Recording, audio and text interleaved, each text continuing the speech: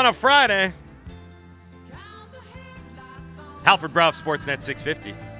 And Thomas Drance's music in a different way. We have referred to him as the Tiny Drancer before. There's so many options. We got a voice. We got to get you back in the studio. Get you in front of a real microphone. Get your voice all warmed up. Drop those dulcet tones. Yeah. I have to have the right surroundings. It's true. We've only got one. We need more in the chamber. By That's the way, Jason Bruff singing, by the way. Sweden and Spain going down to the wire. Thank you. Nice work. Good research. That's World Cup qualifying, by the way, not the two countries fighting one another. They're not at war. Okay, to the phone lines we go in a minute. Before we do that, we need to tell you about the official automotive, not automotive. I've said automotive before. That's wrong. It's the automotive sponsor of the Halford and Bruff Show on Sportsnet 650. The Dilawri Group. The Dilawri family of Acura dealers. Experience the Dilawri difference today by visiting your nearest Dilawri Acura dealer today. If you're looking for something to do this weekend, go to Burrard Acura on Terminal Avenue. Ask for our good buddies Jordan and or Dustin. They'll show you around the showroom, maybe get you in a new car. Maybe you can be in that hashtag sedan life. Who's to say? Visit them now. It's the Dilawri family of Acura dealers. To the phone lines we go. It's the Tiny Drancer himself from the Athletic Vancouver and the Canucks Hour here on Sportsnet 650. Thomas Drance on the Halford and Bruff Show. What up, Drancer? Boys, that Elton John drop was the lift I didn't know I needed this morning. Thank you kindly. You did need a lift, didn't you? I did. It's a tough one right now. It's a tough slog. I don't know if you are aware of this because you're going to be on the radio in a few hours yourself, but the fan base is not happy. No, how could they be? They couldn't be. How could they be, right? I mean, this is an all-in season and the team looks like this. Has there been a moment in which they looked playoff caliber, frankly? Right? I mean, they've won games, but a lot of those wins have been like the Seattle game, where it's like, oh yeah, they gutted it out without the puck and then scored late. Like at what point has this team beat anyone of consequence or even just strung together like the type of 60-minute effort, where you say, hey, look, like that's what this team should look like. That's what we expected. They're figuring it out. Like there's just been nothing. It's been brutal. And now I see on my Twitter timeline anyway, people are squabbling about who to point. Like, is the roster good enough? Like, yes, it is. It's the coach. How can people say it's personnel? Or vice versa. Like, fire the coach. It's not going to make that blue line any different. Like, you're still going to have one of the worst. Like, everyone is pointing to, or looking at who to point the finger at. And I mean, realistically, the thing that a win like that, a loss like that, really sort of brings into relief, or like the reason it's sort of dangerous for an organization that's trending in the wrong direction, is that you sort of wonder how ownership thinks about it. And I think for a long time, people have wondered how Canucks ownership feels about, a rebuild that's taken 8 years, that's been fitful, there's incoherent, frankly. If there is a plan, it's certainly hard to detect and certainly has never been explained.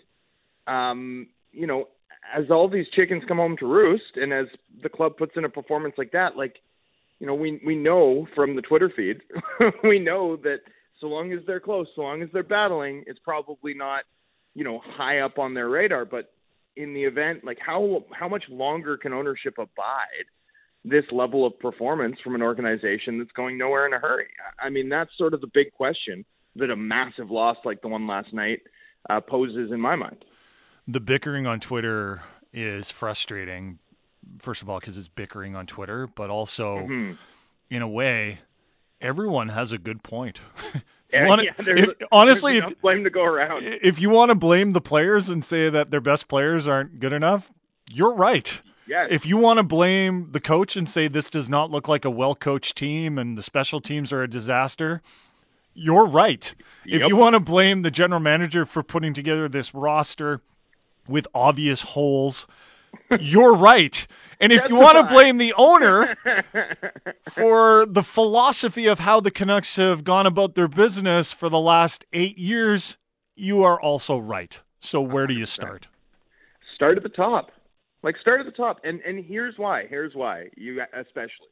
I don't have a ton of time for a lot of things that this organization has done, managerially speaking. I see some issues in terms of player deployment, and certainly I tend to say that special teams are more on coaching than 5-on-5 form. I mean, that's not a kind way to put it if you're Travis Green and his staff. And certainly I think we're at a point where we do have to wonder, like, can the Canucks' best young players hit franchise player level? But fundamentally, this team's issues for me date back to, early October, late September of 2020, right? I mean, the club decided to keep the lights on for the 2021 season with no fans being in the building and uncertainty about when the season would even begin. They lost every unrestricted free agent they had that year. They didn't extend the coach. They didn't open extension talks with their best young players at a point when it would have been natural following a significant amount of playoff success. They didn't bring in the type of depth goaltender that would have allowed a player like Mike DiPietro to get meaningful development time. In fact, they didn't really bring in enough NHL depth at all, causing the club to play, Mark Michaelis and just Mark Michaelis wasn't just playing; he was on the third line, right? Like he wasn't just playing; he was playing big minutes, and that was sort of true up and down the organization. Like it took, a PTO and months of lobbying for the club to finally sign Travis Hamonic. I mean, when the pandemic hit and the Canucks all kind of went to work, right? The coaching staff went to work, the players went to work, and then you go into a bubble for 6-7 weeks and win a couple of playoff rounds, and then a decision is made not to be competitive at all, but to, just try and keep the lights on the next season. Like it's a little bit of a betrayal, right? It's a little bit of a betrayal. And for everything to then unfold the way it did in 2021, with the Canucks being understaffed, with them being the single worst team at managing the actual challenges of the pandemic. And some of that's an indictment of the team. Some of it's just what happened locally. We had a bigger third wave with the P1 variant than most places. We certainly had lower rates of vaccination than many places in the States, but it still happened. And you get to a point where veteran players, guys like Nate Schmidt and Braden Holtby are, praying for an opportunity to get out of here, right? Like it's just, the whole thing gets ugly. And then you come out of that season. You come out of a season in which you were 7th in the All-Canadian division, and you decide, in fact, let's keep everyone we have currently in leadership roles, which is immediately going to create a credibility problem locally, right? It makes a loss like the one that they dealt with the Avalanche feel like more of the same. For me, that's also what elevates the target up to ownership. It's like, this sucked last year, and you've decided to stick with the same look, the same basic people in positions of responsibility. That makes your judgment the big story, at least from my perspective. And finally, you get to this point where they then decide, let's go spend. We don't have a ton of cap space, but we can throw some financial might around. We'll bring our AHL team to Abbotsford. A year after it would have really been helpful in terms of player development and staffing our 23-man. Let's, we'll be awash in cash deals for, quad A guys. We'll really build up our depth at that, using that. Let's take on, $56 million liability in Oliver Ekman-Larsson. Let's spend now. And here's the problem is you get into a moment where you have changed your big picture operating philosophy from a organizational perspective twice in about 8 months. And that's how you get into really bad spots. That's how you get from, no, we can't afford to even make an offer to Tyler Toffoli to let's sign Pearson for 3 years. That's how you get from, we can't, even come close to matching that Markstrom offer in Calgary. Let's sign Braden Holtby. Now let's buy out Braden Holtby. Now let's sign a bonus-laden deal for Yaro Halak. None of it makes sense as a through line. When you get to that point, I just don't think the recent history of this team has been consistent, coherent, or sensible enough for us to have expected much else but the sort of gong show that we've seen through the first 13 games. What do they do now?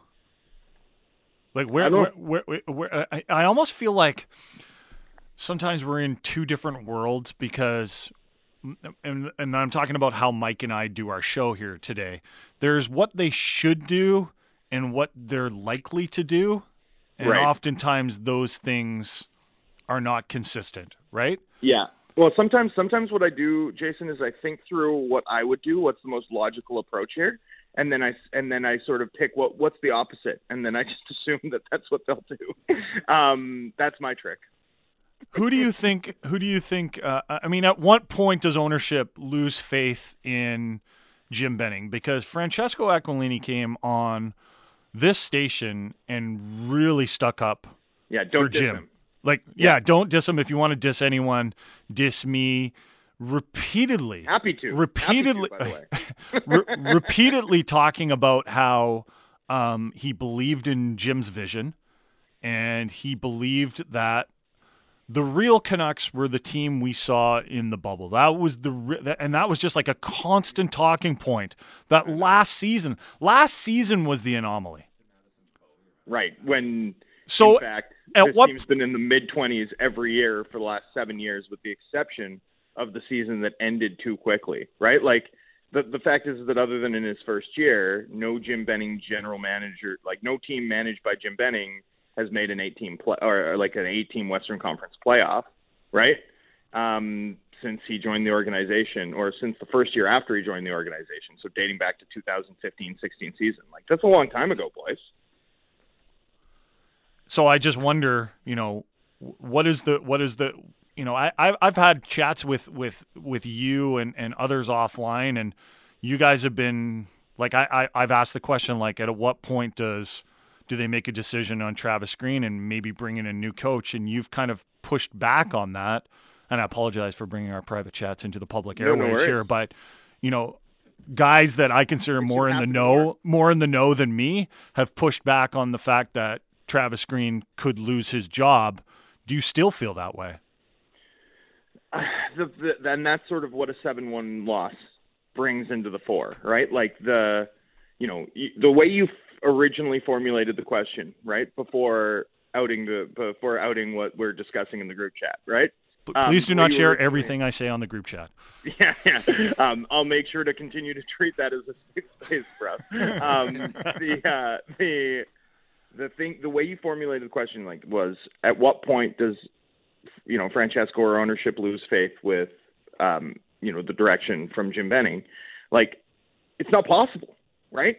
There is a limitless capacity, clearly, a hive mind of sorts between Francesco and Jim, right? I mean, clearly he loves having him as his GM, right? Because how much of Jim's vision is actually ownership's vision? But also, like, there's nothing that's been acceptable about the last 6, 7, 8 years.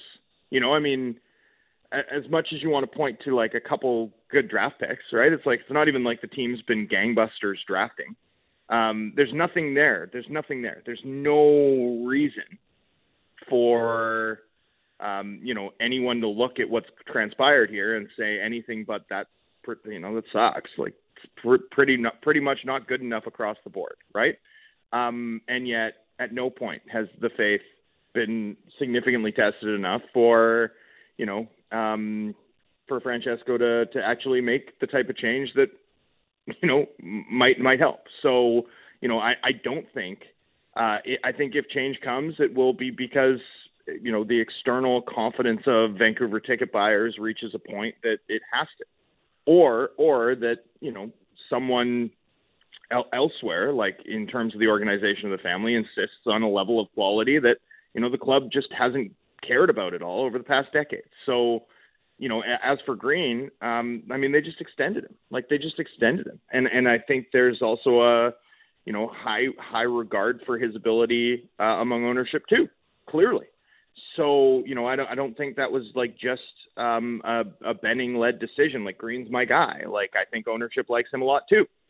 So, I don't think it would be a decision made lightly to move on from either. And I think, we'll sort of see. Like, I think it has to get really bad. I think it has to get to a point where it becomes an embarrassment for them to make that type of change. And then I also think, with the way that they're positioned this season, with a team that's going to be really hard to unmake, right? I mean, they don't even have much cap flexibility this offseason. Like, this team, what they've built kind of had to work.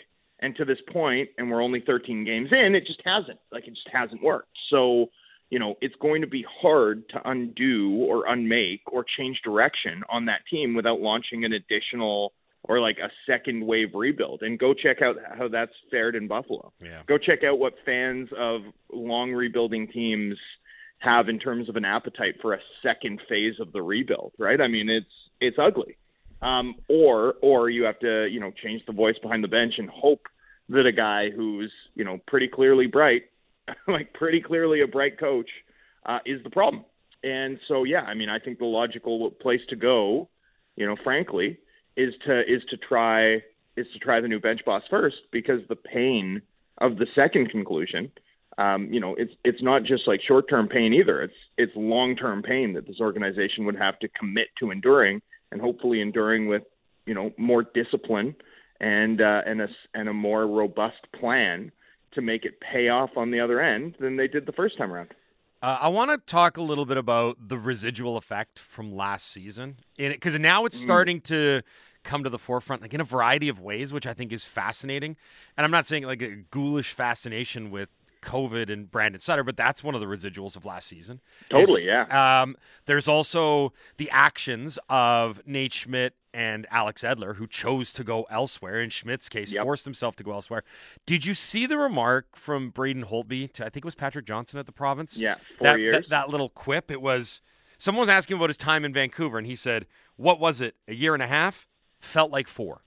So, yeah, well, it definitely wasn't a year and a half. It right. was like so 6 months. I know. So it felt even worse. So it went from being 6 months to a year and a half to felt like 4. I've got to think that they have not exorcised the demons of last year very clearly when there's this much angst and residual effect from it.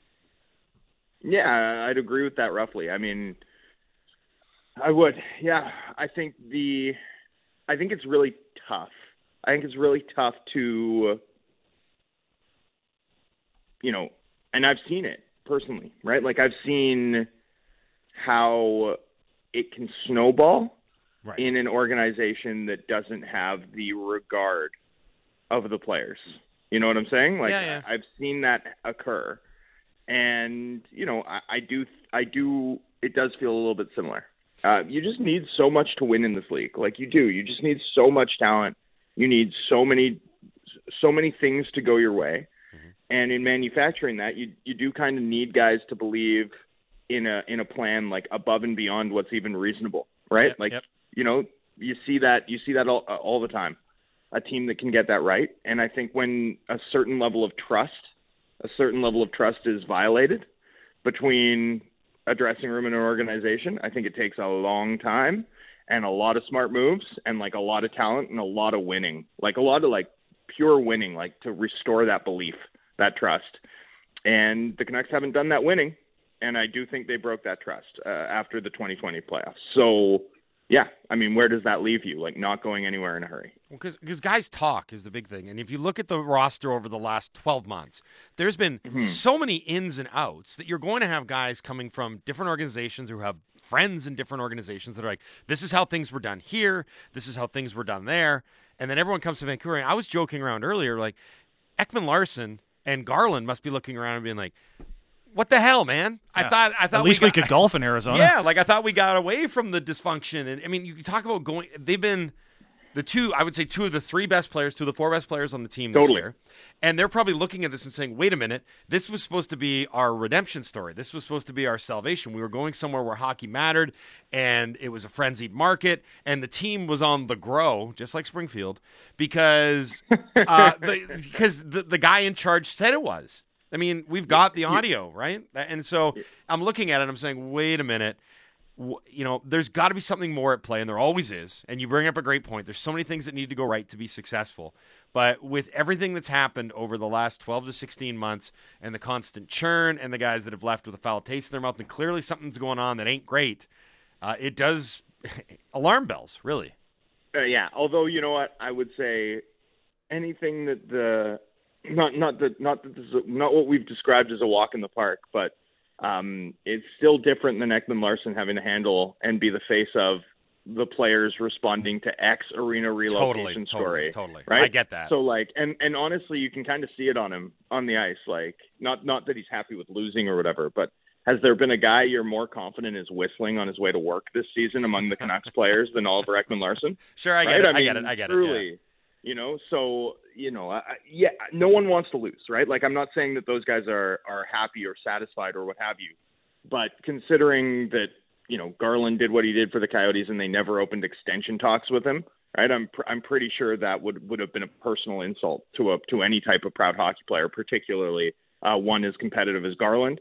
At the end of the day, what happened before he got here, I don't think is coloring his perspective. And Ekman-Larsson, I think, had, eyes wide open coming into this spot. And I think he's seemed, based on his demeanor, based on my interactions with him, like if there's one guy who's had fun this year, it feels like it's him. So, their dynamic, I don't know how much it's impacted by sort of the wider dynamic, which for me, when I sort of discuss it, I'm thinking a little bit more about the guys who are still learning the league. I'm thinking a little bit more about Vancouver's young core. I'm thinking about their best players and, a group that to this point I don't think has been at expectations.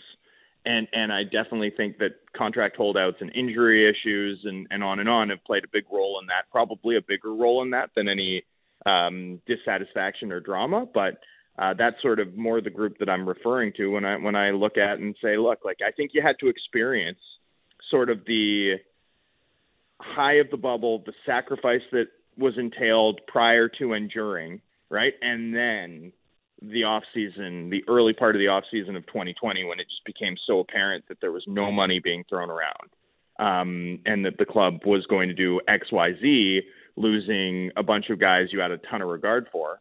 I think that was sort of the key part where, things really began to, and look, I don't think it was going great before this, to be totally honest with you. Like, I think there's a lot of indications that 2019-20 might have been this club's high watershed regardless. But I do think that a lot of what we're seeing in terms of this club's downward trajectory, can be traced back to that month. We've had a lot of I'm hesitant to read this text, but we've had quite a few on this subject, and I wanted to throw it by you, Drance. Yeah. Unsigned text. As a listener, I'm confused how quickly the media has turned. Why not mention how the media was so up on the Canucks, and we're at this point now? I can't stand this being not can't stand, but it frustrates me a little bit because when people say like quote unquote the media, it's like my opinion is not the same as every other media member that follows the Canucks. In Right. fact, the media there are wildly divergent opinions on this team. I will say I was wrong about the Canucks top 9 or whatever you want to call it. I thought they'd be good. I thought it'd be a dramatic improvement. That being said, I was worried about the right side of the defense. I was worried about the PK, but I guess as opposed to like trying to, I don't want to be defensive. Like it's not attractive for the listeners. They don't like hearing it. So I guess I would ask like, what do you think you got wrong about this team? What did you think maybe would be good and hasn't been good? I mean, I didn't think this team would be a playoff team. Well, I'll jump in. I thought they were going to be. I'm very surprised at how poor they are. Whatever the texter is referring to here, I'm more than willing to own it. I predicted at the start of the season that the improvements offensively would mean that they would be able to outscore some of their problems, and I thought they'd be a entertaining, high-scoring team. I think that's how I classified it. That would be the thing that I'd say I got. So I'm most shocked by. And I didn't expect. Yeah. I didn't expect like the problem one for this team right now is the PK, obviously, but problem 2 is that they're not generating enough scoring chances 5-on-5. Like, not even close. That, to me, is a surprise. And then sort of contrasted with that, though, is that the Canucks' middle six, right, now that Podkolzin and Garland have started to fire a little bit, the Canucks' middle six has actually outperformed my expectations. So when you talk about the top 9 being good, I was like, I thought it would be pretty good. I didn't think it would be very good. Like, I thought it was being a little bit overhyped locally. But the fact is that the middle part of that has actually shown up above my expectations in the early going. It's just that there's nothing from the top. There's nothing from Pettersson. And that that has been a big surprise to me. Like, I was a little bit worried injury-wise about what Pettersson would look like. I definitely thought that he'd be rustier and that it might impact him more than your average player coming in after missing 7-8 months. But I didn't expect, him, Besser, and Miller together to be this ineffectual at 5-on-5. That's been a shock to me. I definitely thought the blue line was going to be bad. I thought the defense was going to be worse, to be totally honest with you. I also wasn't convinced that the Canucks' goaltending would be elite. Like, I thought they'd be probably good, but I mean, Demko's never had a chance to be a full-time starter. He was only a 9/11 career guy going into the season. Like, I'd actually say, here's what's scariest about all of this, gentlemen, is in a lot of ways, there's been a lot of Canucks who have exceeded my expectations, and they're still bad. Yeah, they're nothing like what I thought they would look like, is the most simple way I can put it. Yeah, nothing. I'd agree with that. Yeah. Okay. A PSA for the listeners here: if you enjoyed the last 24 minutes of uninterrupted radio, you're in luck. Drance is back for the Canucks Hour at 11 o'clock, right here on Sportsnet 650 with Jamie Dodd, where I'm sure you guys will continue some of the many narratives we've laid out here. Drance, enjoy the rest of the day. Good luck on the show today. We will talk again next week. Thanks, boys. I can't wait to spill some secrets in the group chat. I'm looking forward to it. Although tonight is all Canada soccer talk, just so we're clear. I know. Yeah. I'm very pumped. Harm says a lot of stuff. Eh? Just very. That guy. Harm, shut up. Wow. See you, Drancer. Calm down, buddy. See you, boys.